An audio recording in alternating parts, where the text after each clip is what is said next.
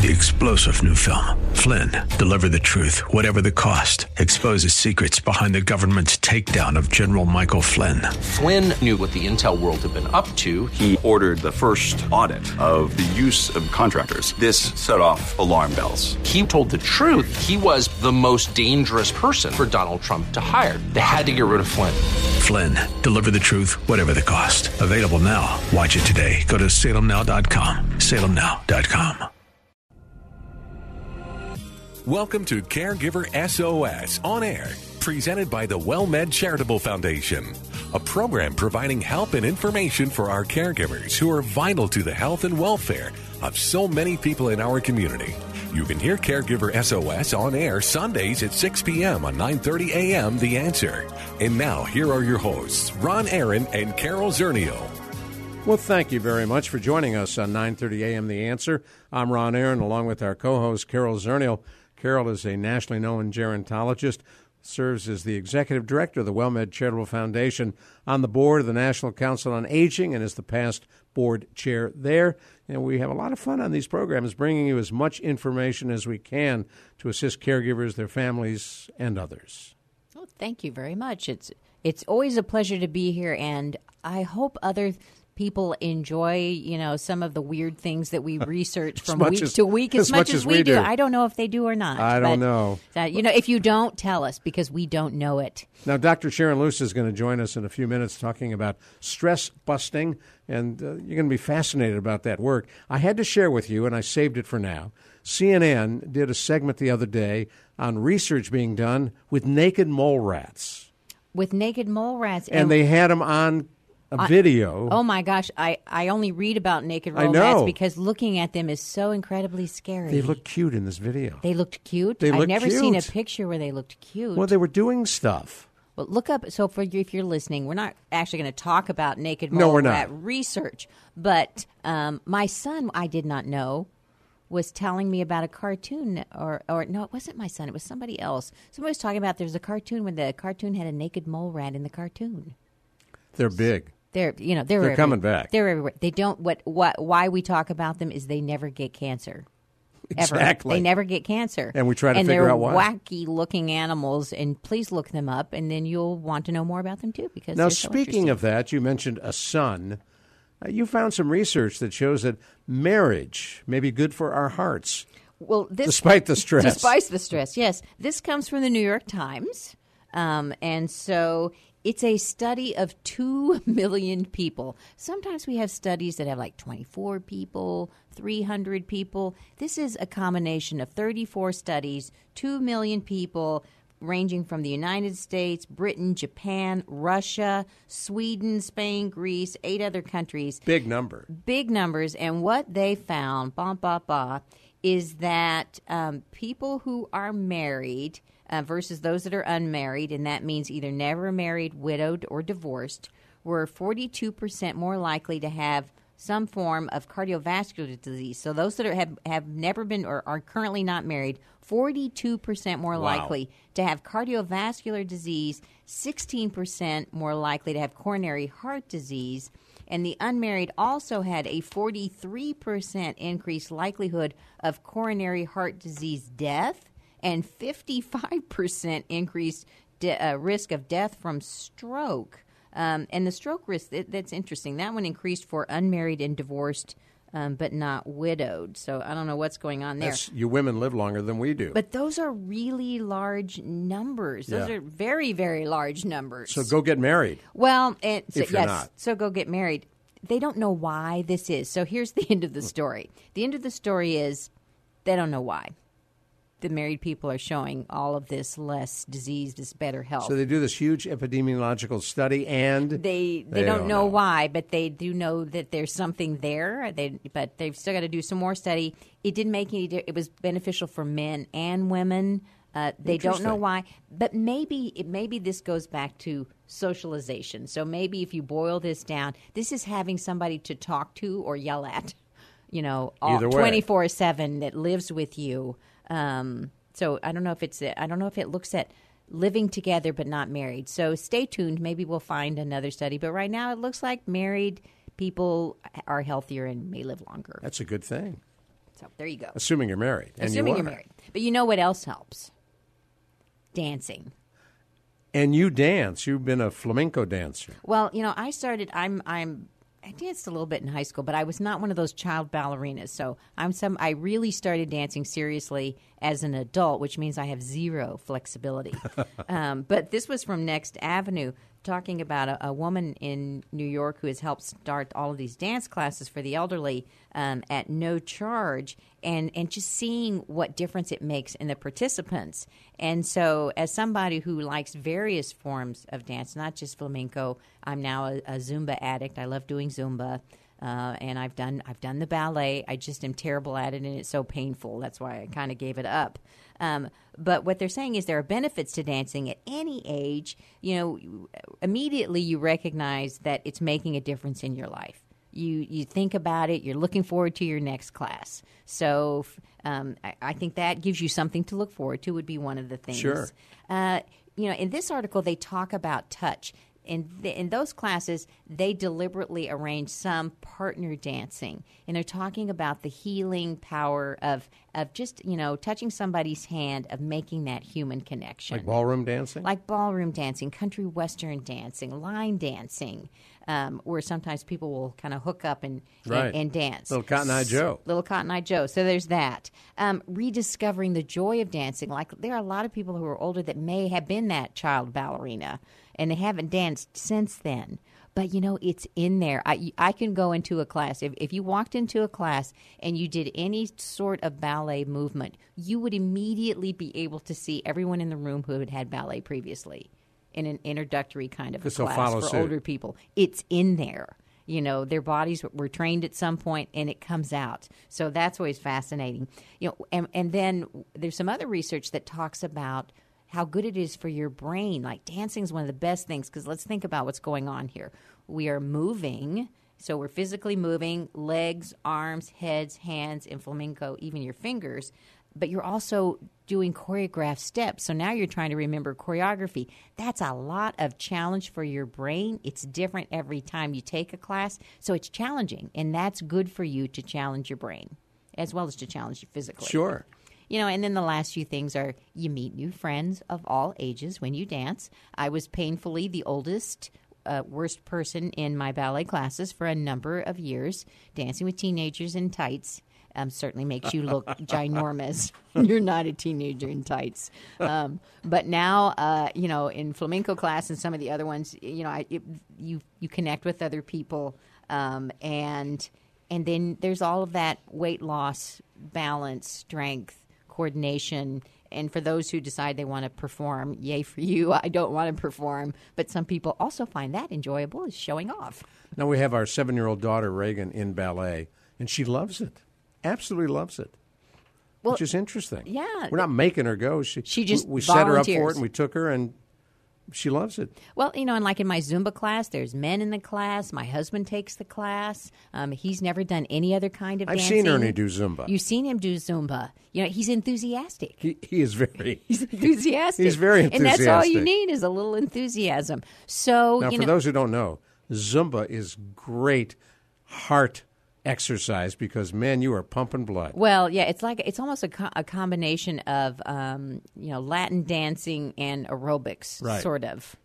Yeah, so it is. It's very tough. It's tough. But you can work your way up to it. So I don't know. It's just nice to know. And if you're a caregiver, I would recommend if there's any way that you can escape and do just a little bit of dancing. I can't think of anything else where you get that exercise, that socialization, and a little bit of creativity to let yourself go. I would recommend it. Check out the WellMed senior centers because almost all offer Zumba classes. Or your YMCA, your Gold's Gym, your local church may even have some. Cool. So go out and Zumba. Go out and Zumba. Go out and dance. I like Find that. something. Talk to me about belly fat. Is it good? This should be self-obvious. This is good or bad? I was going to say, this is what you don't want in that leotard when you're dancing. So, we all know what the muffin top looks like, right? We've all looked in the mirror and seen that. It's probably at some point in our lives. Or a beer belly. What they're finding is that type of fat, that shape, overall overweight, but just you're carrying all of that extra weight around your stomach. There was a study, again, 500,000 people in the United Kingdom from age 40 to almost to age 69, so basically age 70. And they looked at that hip-to-waist ratio where you're carrying all of that belly fat. And what they found is that people with a big waist circumference compared to their hips had 10 to 20% greater risk of heart attack, and this is for women, than just people who were overweight all over, just generally overweight. Wow. It's that carrying all that fat, because think about where that fat is. It's the kind of fat that is coating all of your internal organs. So it's really, it's visceral fat. It encases your internal organs, and it is highly associated with cardiovascular disease and diabetes. So it's just not good for you. Men, it's not quite as bad. It's only 6% higher risk in men. But, the focus shouldn't be on whether you're a man or a woman. It should be really on, A, what are you doing to control your weight? B, are you exercising? Because, take up the dance. That's the key, is to keeping the weight off and keeping your weight in check. Just because you're getting older, just because you're caregiving, taking stock. How am I doing? Am I starting to get the muffin top? Am I getting my exercise? Taking care of your health. We talk about it. Probably every week we talk about taking care of your health. But when you don't take care of your health, it can have some negative consequences that you're going to live with after you finish caregiving.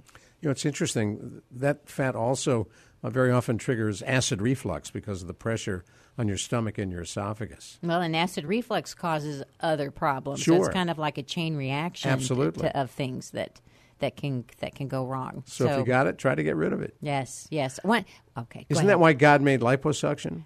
Well, it may be.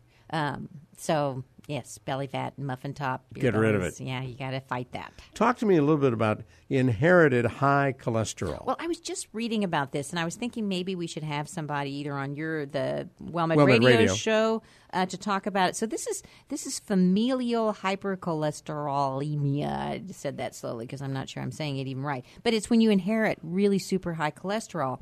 And like some other conditions, this one is not treated as often as probably it should be. So if you've inherited high cholesterol, which tends to run in my family, you can be like 3 times, your cholesterol can be 3 times higher than it should be, higher than normal recommended.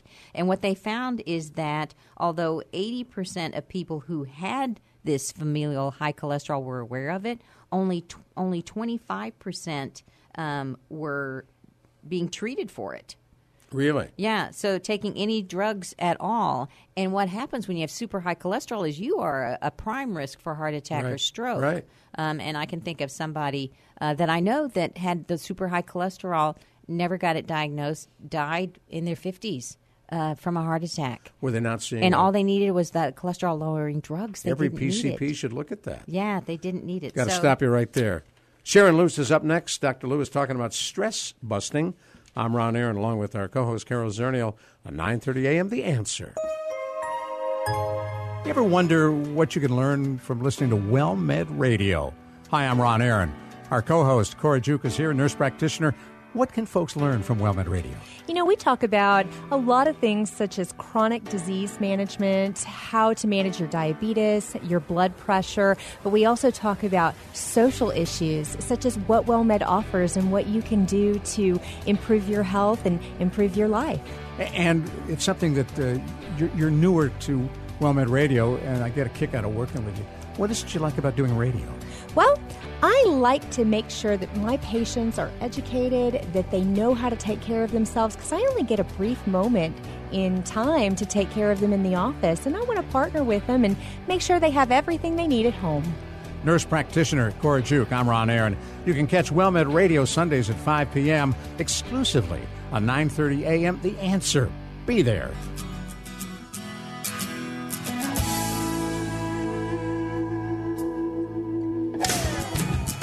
Thank you so much for being with us here on Caregiver SOS On Air. We're delighted to have you on board. I'm Ron Aaron, along with our co-host, Carol Zernial. And we welcome back a guest we have had on before, Sharon Lewis. Dr. Lewis is a specialist in helping folks deal with stress, a stress-busting program that she has put together, and WellMed Medical Management and WellMed Charitable Foundation work with her as well to deliver that program to folks who need the kind of help it offers. Sharon says she began her career as a nurse immunologist specializing in renal failure with an interest in psychoneuroimmunology, which is how the mind affects the body. And from there, she has moved very deeply into dealing with stress. And Sharon, speaking of stress, thanks for joining us from New Mexico, where you told us it's hot and your air conditioning went out. Yeah, it sure did. So you need a stress-busting class, or you can self-administer to yourself there? No, I think we need stress-busting programs for people suffering from home repairs. From home repair, any kind of construction. I don't know, I think that's probably one of the most stressful situations you can have is when something doesn't work or you're trying to do anything to your home. Or to get the remodeler back to finish the work. Oh, forget that. Yeah. That's true. Yeah, they're not going to show up. Well, you know, this is such a privilege for me because I have known Dr. Lewis. We admired her work from afar years ago, and then had the privilege of working with Dr. Lewis at the WellMed Charitable Foundation, and she developed our stress-busting program. We say our because we've been doing it together for so long. And Sharon, talk a little bit, about how you got interested and started in, this work of stress management. Well, Ron mentioned the term psychoneuroimmunology, and I was very interested in how the mind affects the body, and we wanted to study stress, and I couldn't think of another group of people that were going through, chronic stress, as much as family caregivers do. And so we started to look at what happens to the immune system when somebody's chronically stressed. We did biofeedback. We looked at various immune parameters. And then the reverse of that is that we wanted to know what happens when these stressed individuals learn how to relax. And so we did some pretty extensive studying to look at both the effects of stress as well as relaxation. And that. Go ahead, I'm sorry. No, and then what started off as a research project slowly evolved into a community-based project for family caregivers. Well, and so talk a little bit. I've always thought was fascinating was how did you measure stress? I mean, you didn't just ask people, do you feel less stressed? You could actually physically tell a difference. What was it that you looked at to determine if somebody was indeed stressed or had less stress? Well, we did a variety of things. The first thing we had is people fill out paper questionnaires measuring such things as stress, depression, caregiver burden. And then we did biofeedback parameters where you could actually measure muscle tension, skin temperature, which would be physiological responses to stress. And then we measured various things in the immune system. We actually drew blood and looked especially at one type of immune cell called the natural killer cells. And when a person is stressed, the function of the natural killer cells goes down. And so we had a lot of extensive research base for our program. And so this was years ago. This was before anybody was talking about stress. But that feeling of fight or flight, that you're being chased by a wild animal. So that's not imagination. When you're really stressed out, it actually is taking down your immune system. Well, I think acute stress is good. I mean, when you're at a red light and you're getting ready to go, and somebody runs a red light, you don't calmly say, "Oh."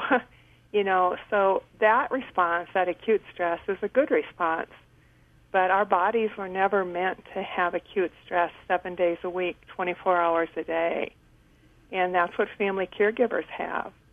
So slowly those acute stressors become chronic stressors, and the body can't handle that. And so talk a little bit about the stress-busting program. When you were putting it together, what elements did you include in the program? Well, we asked input from family caregivers in terms of what did they want. And one of the first things that they said is that they needed to learn coping strategies and stress management techniques. They also wanted education, and they wanted to meet in a setting of other family caregivers. And so what we did is we combined a program including education, support, stress management, and in that environment, caregivers could help each other problem solve. Now, walk us through in just a minute what the stress busting program helps people deal with, and what kind of activities do you get them involved in. But before you do that, I want to remind people who may have just joined us, you're listening to Caregiver SOS On Air on 9:30 a.m. The Answer. I'm Ron Aaron, along with our co-host Carol Zernial, talking with Sharon Lewis, a Ph.D. Doctorate in nursing, and she is a fellow of the American Academy of Nursing, which is a pretty prestigious organization. So talk to us a little bit about, Dr. Lewis, what goes into that stress-busting program. Well, we ask caregivers to commit to 9 weeks, and we meet for 90 minutes a week for 9 weeks in the setting of a support group. The groups are facilitated by 2 facilitators, and caregivers are given about a 180-page handbook workbook, and it's divided into 9 chapters to correspond with the 9 weeks. During the class session, we focus a lot on education, interaction, problem solving, and then at the end of every session, we spend 15 minutes focused on learning a stress management technique. So we talk about topics like stress and relaxation, coping, dealing with the challenges in your life, how you can think more positively, learning to take time for yourself. Those are some of the topics we deal with. And then we have a whole list of stress management techniques that we teach, including breathing, imagery, meditation, art, aromatherapy, massage. I'm missing something here, journaling. So caregivers get a whole toolkit of stress management techniques that they can use whenever they need it. Now, what I love about the program is that combination that you just talked about, where the people that are the caregivers are getting the education, they're that problem solving, and then those actual techniques. So at the end of the 9 weeks, they've learned 8 different techniques that they've actually practiced. And so if they don't like one, like maybe they think that aromatherapy is not their thing, but they like the journaling or they like the breathing exercises, they can pick and choose because they've tried them out. Yeah, we just finished a group today. One of our caregiver groups ended the 9th week, and when I was asking them what they liked best about the program, one of the things they said is just the variety. And I think that's really critical because you can't journal while you're driving, but you certainly can practice your breathing while you're driving. So you've given them a toolkit. Yes, they have a toolkit. I mean, you can actually visualize this as a toolbox with putting all these little strategies in there. Now, you began the stress-busting program for caregivers caring for people with dementia, with Alzheimer's. Are you expanding that to include others? Because no matter what you're doing as a caregiver, no matter what the care recipient struggles with, there's a lot of stress. I'm not exactly sure when we started. 5 or 6 years ago, many caregivers approached us and said, well, I take care of somebody with a stroke. My husband has Parkinson's. What about us? And at that point in time, we took our dementia program and adapted it to be applicable for anybody with chronic illness.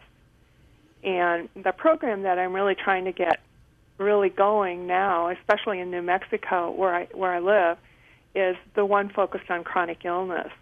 And just to give you an example, in the group that I had today, we had a caregiver, somebody with Parkinson's, another mother, she's taking care of a son with schizophrenia. We have a wife taking care of a husband with dementia. We have another lady who's taking care of her husband who's got multiple sclerosis. So that just gives you a feeling that our program is very applicable to any type of caregivers. So there's so many different types of conditions they're dealing with. Do those people get along? Do they see themselves in the other person even though they're dealing with different diseases? The feedback that I've gotten over the past year has just been amazing. We focus on caregivers. They see themselves as caregivers. It doesn't matter what their loved one's diagnosis is, because the focus is on them as caregivers. And I think they have really benefited from seeing caregivers of other diseases. And they've repeatedly told me this has been so beneficial to see what the lives of other caregivers are like. Well, and in the very first lesson before we go to break, talk a little bit about that very first session. What's that focus when you first bring these caregivers together?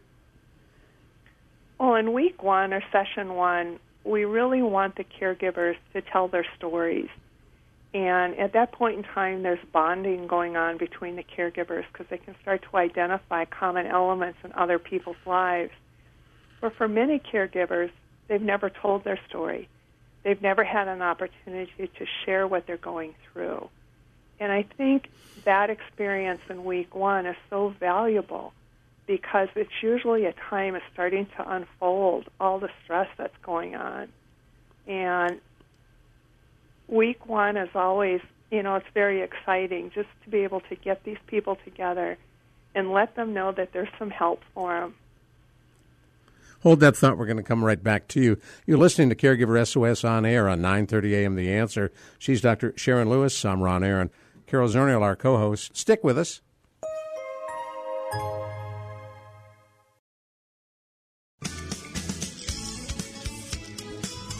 Well, if you or someone you know struggles with stress, if they're a caregiver, or stress in any other line of work or daily activity, we're talking about a program that has had tremendous results with Dr. Sharon Lewis, who put the program together with the help and support of their partner, WellMed Charitable Foundation. I'm Ron Aaron, along with Carol Zernial, and we're talking with Dr. Sharon Lewis about the program and how it works. How did WellMed get involved? Well, we heard Dr. Lewis give a presentation in Austin to the Aging Texas Well Advisory Committee for the governor, and we're fascinated by her work. And at that point, Dr. Lewis had only been doing that in the clinical setting. So we got together and applied for a grant from the Administration on Aging, which is now the Administration on Community Living, and applied to...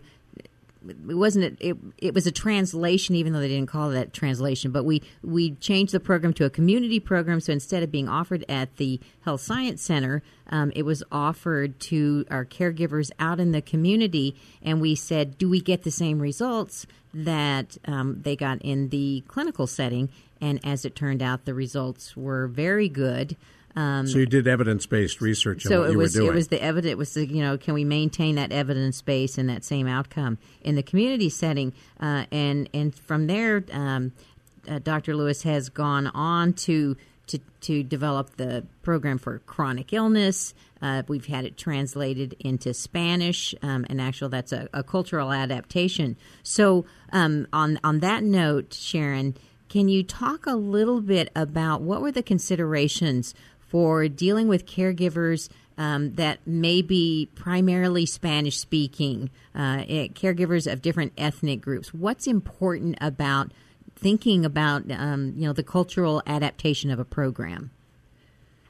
First of all, I'd like to say I'm not the best expert on that, but the person who was primarily involved in doing the cultural adaptation as well as the language piece of it, one of the things that she emphasized is that Hispanics who are primarily Spanish-speaking, they need to be shown that they're cared about, and that we might need, for like week 1, a little bit longer time for them to tell their stories. The other thing that's interesting is that in Spanish, there's no equivalent word for burden, caregiver burden. And if you just translate burden into Spanish, it comes off like a load, like a physical load that you have to carry. And Hispanic people don't necessarily see caregiving as a burden or, a physical load. The other thing that's interesting in Spanish, there's not a really good translation for the word stress. And we can keep this story going for a long time about just translating words. So I think it's a sensitivity to both the language as well as the cultural needs of Hispanic Spanish-speaking people. And go ahead. I was going to say, I agree with you. I think it's fascinating, and it's something that, just you're saying that what may be a burden or seen as a burden and stress in a more English-speaking population, you might have people just staring at you saying, that's, I don't know what you're talking about, so that, we're not communicating if we haven't taken into consideration the way they see. And I know Dr. Lita Arevalo-Fletcher, who did the translation, does talk about the difference between a Hispanic population where they may see this as just, this is something that they do. It's not a burden. It's not a load. Right. Yeah. So, those things have all been included in the cultural adaptation.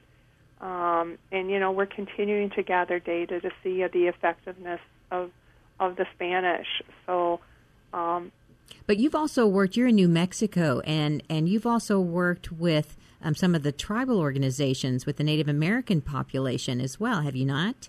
Yeah, we've done some training for group facilitators among, both the Navajos and the Pueblos. And there's 19 Pueblos in New Mexico. And we have, we're still gathering data and all that, and very excited that the doors sort of to the stress busting program have been very open wide to the Native Americans. Well, I think it's fabulous that the program has meaning to a variety of populations, and I think it speaks well to the way that the program is put together with the facilitators, because each group sort of takes on the characteristics of that group, because there's not a set hard curriculum where people are instructing you. We're drawing out the experiences of the caregivers and talking about them. Now, she's our co-host, Carol Zernial, and we're talking on our Caregiver SOS On Air hotline with Dr. Sharon Lewis. I'm Ron Aaron. You're listening to Caregiver SOS On Air as we talk about the stress-busting program for family caregivers and others. Sharon, I'm reminded when you talk about cultural differences, we interviewed several years ago now a former WellMed physician who was Vietnamese, and he was hoping against hope that his mother would choose to come live with him in her final years, and he and his brothers and sisters were all competing to have her move in. And compare that to what you see in many other groups, Caucasian, for example, in many families, the last thing they want is mama moving in. Huh. That's an interesting question, because we were in Italy some years ago, and my husband's best friend's mother-in-law had dementia, and we asked what was going to happen to her. And he said, well, we're just going to take care of her here in our home. They don't have nursing homes in Italy, And one of the things I think in predominantly white populations is this whole struggle of where do we put mom? We don't want her in our house. She might be disruptive, and it's a very hard decision when it comes to those transitioning periods. Culturally in America, we've got a whole different set of values from many of the other cultures, like Japanese, Vietnamese, even the Native Americans. Well, it's fascinating to think about how many differences there are, and then we also have to think about how many times we don't adapt and we don't think about the differences in culture. The program, you've also developed a program for professional caregivers. Now, how does that program for people who are paid to be caregivers differ from the program for family caregivers? Well, while we were having our family program, a lot of the people that were sort of superficially or peripherally involved said, what about us? We're stressed too. And so I developed a program that's called Combating Compassion Fatigue and Burnout. And it's a one-day program for any caring professionals. And basically we go through topics like, compassion fatigue, burnout, and how to change my attitude about the work environment. And then in the professional program, they're also taught the same stress management techniques that we're teaching the family caregivers. Now, for those who may not know, what is compassion fatigue? It's an extreme form of burnout where people that are in a caring role become so burnt out that they really can't function. And it's not necessarily a bad thing, but what can happen with compassion fatigue is they lose their effectiveness both at work, professionally, and personally. And it develops because they care. Sometimes maybe they care too much. That's really interesting because you would think caring would be a really positive attribute of especially healthcare providers' arsenal of working with patients. Well, the thing is, especially that with caregivers, I'm talking about professional caregivers right. that work in long-term care facilities, what's the reward? People don't usually leave long-term care facilities. They don't get better. They die. So even though they die, right. yeah. Even though I'm providing the best care I can, does it make a difference in that person's life? And that's one of the topics that we talk about in the professional program. Where do you get your rewards from? And I just want to make one other comment about why I think these programs are effective. We cannot change the fact that somebody has a wife, a husband, a parent with dementia or any other chronic illness. We can't change that fact. But what we can do is help the family caregivers change their perception about how they react and respond to that person. And a lot of the things that we do in the family program is talk about perception. Well, and that's such an important lesson. It's one of my favorite lessons from the program and the pictures that go along with it. In my own life, I can think about when my son was born, and I've told this story before. My mother came to help me take care of the new baby, and she was driving me absolutely insane. It just seemed like we were bumping into each other all the time, and I'd never been a mother, and it was crazy.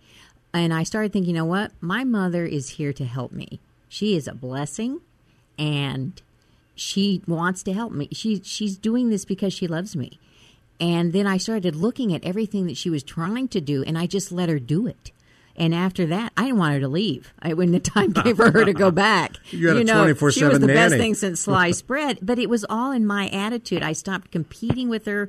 I let her do what she did best and got out of her way. But it was me that needed to change. She didn't do anything any differently. It was me that needed to change the way I was thinking about it. Interesting.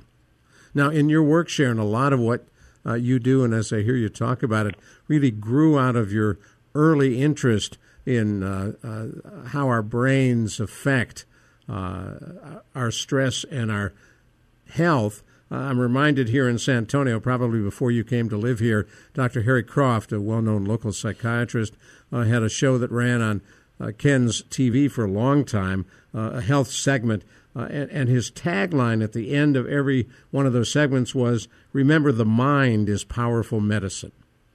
Yeah, it really is. I don't think people realize how powerful the mind is. What got you hooked on it? I think that when I was really studying immunology, I realized that, like I told you, we were developing this assay to look at natural killer cells Mm-hmm. and how they could be affected. And so I started off basically from a very basic science perspective. And then that kind of led back to what influences this. The other thing, just anecdotally, people get colds, they get flu, and they go, ooh, I wonder what caused this. And if you look back retrospectively in their life over the past prior 2 weeks, usually they've been under a great deal of stress, they haven't been sleeping right, they haven't been eating right, and then they get sick. And, almost every time I've gotten cold or flu, I can look back over the last 2 weeks, and I can say, yep, that's why. Well, it's such a joy. It has always been a pleasure to work with you, Dr. Lewis, and we appreciate all the work that you've done around the stress busting. For the caregivers who are listening, if you're interested in participating in a class, you can either go to caregiversos.org or caregiverstressbusters.org. We're in, I think, 17 states now, Sharon. I think it's 16. Is it? Well, I think we've picked up one since last we talked. All right, great. So we're growing. And there's no cost for the program. For caregivers, there's absolutely no cost. So check out caregiversos.org. Wow. Check out Stress Busting, and we know it's a good program that'll work for you. And Dr. Lewis, we are sending best wishes to your air conditioner and the repairman. We hope it all comes together. And let us know if you end up with a cold in 2 weeks. We'll know why. Okay, that's right. All right, thank you. Thanks so much. You did a great job, by the way. Thanks. Bye. You take care. Bye-bye. Bye. She's fun to talk to. She knows so much about this. Well, she knows so much about it, and she was a thought leader. She's so far ahead of everybody else in stress management. Wow. Well, up next, guess what? Take 10. I'm Ron Aaron, along with Carol Zernial. Dr. Jamie Heisman will join us for Take 10 on 9:30 a.m. The Answer. You ever wonder what you can learn from listening to WellMed Radio? Hi, I'm Ron Aaron. Our co-host, Cora Juke, is here, nurse practitioner. What can folks learn from WellMed Radio?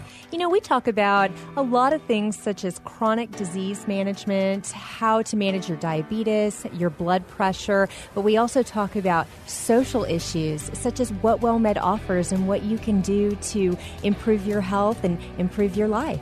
And it's something that you're newer to WellMed Radio, and I get a kick out of working with you. What is it you like about doing radio? Well, I like to make sure that my patients are educated, that they know how to take care of themselves, because I only get a brief moment in time to take care of them in the office, and I want to partner with them and make sure they have everything they need at home. Nurse practitioner Cora Juke, I'm Ron Aaron. You can catch WellMed Radio Sundays at 5 p.m. exclusively on 9:30 a.m. The Answer. Be there.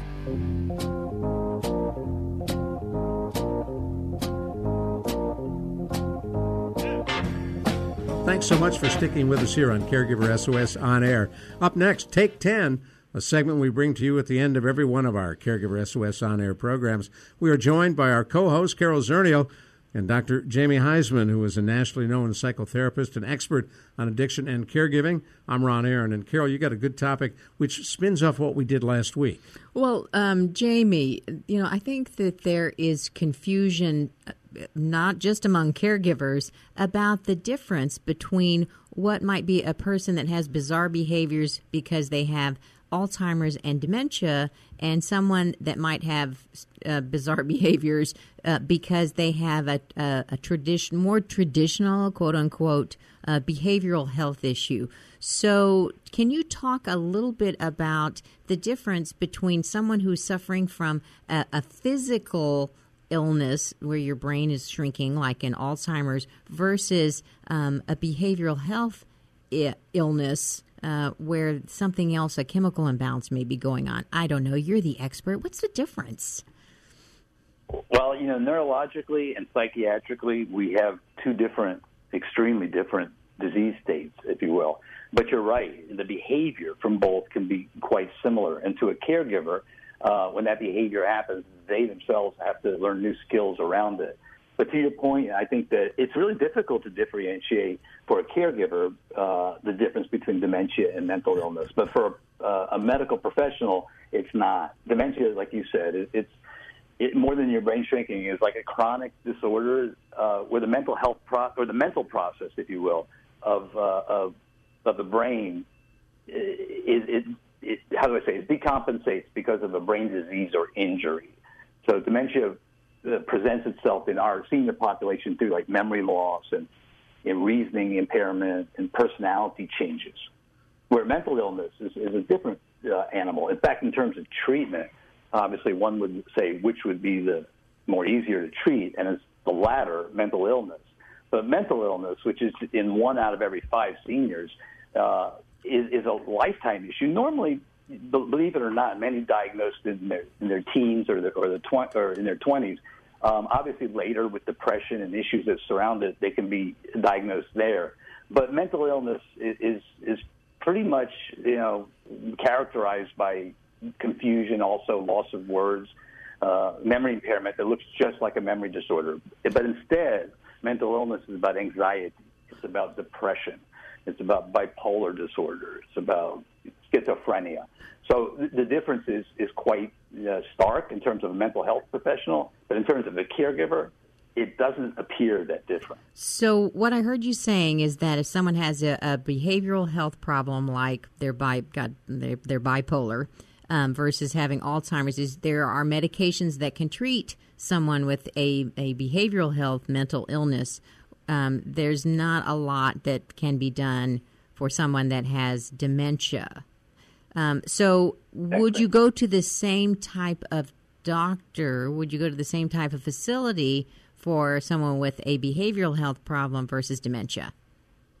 No, you would not. Actually, you could go to a neurologist who's also boarded in psychiatry, so you have both under one roof. However, I really believe if you have mental illness and you're a senior, I would go straight to a psychiatrist. To your point, the pharmacology issue is so vast, the differences are so vast, exactly what you said.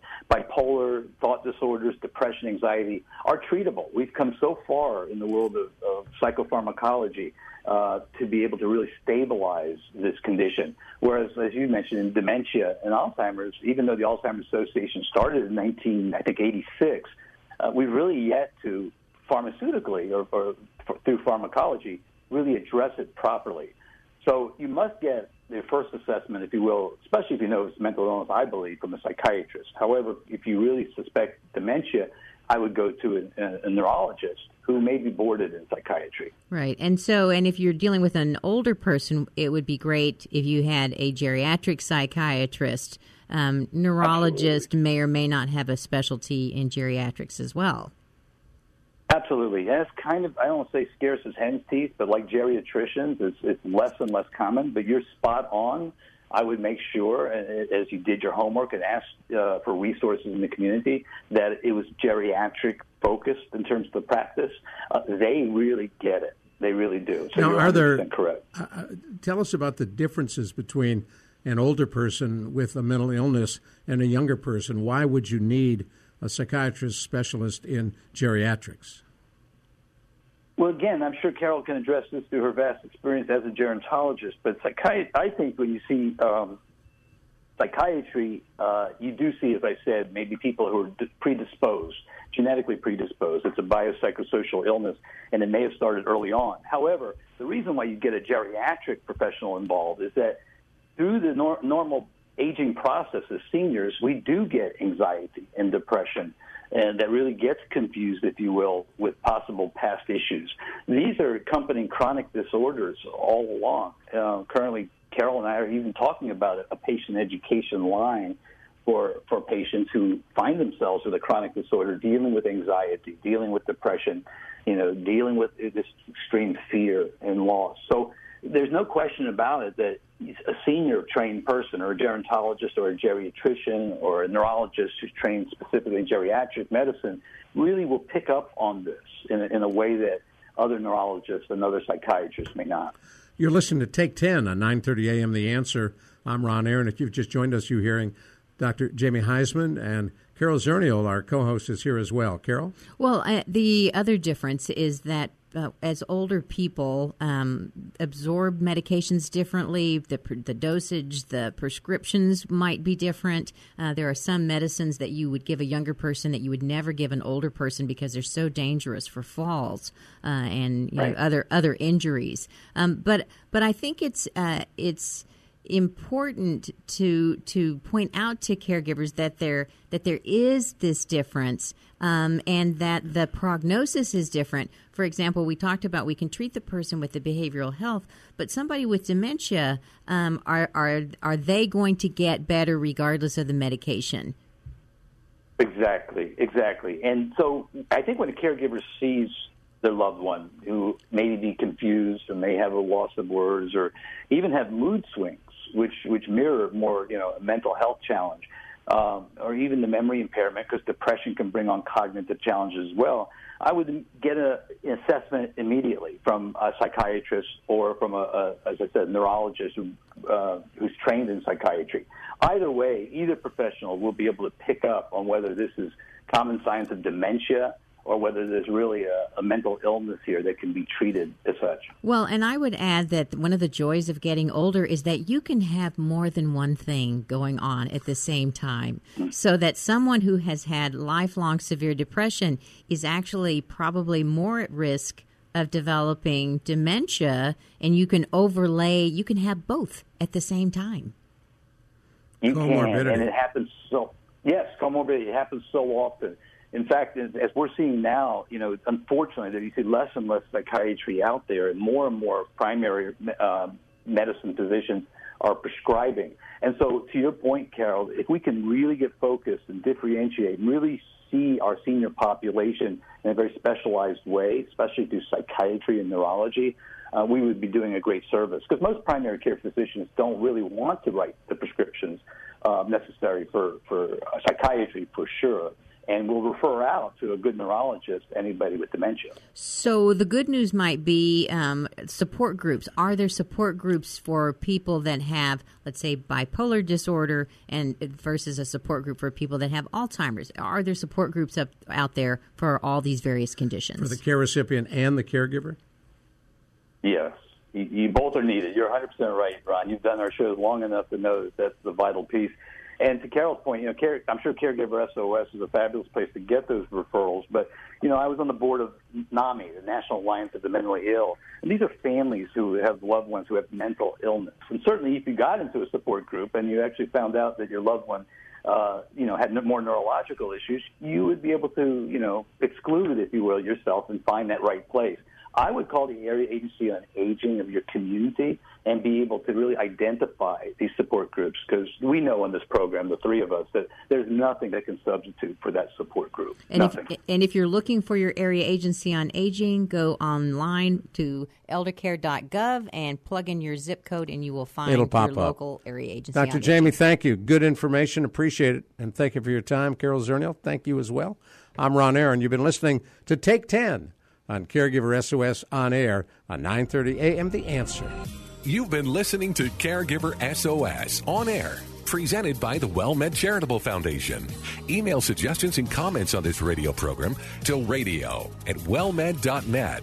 And join your hosts Ron Aaron and Carol Zernial for another edition of Caregiver SOS on air on 9:30 a.m. The Answer.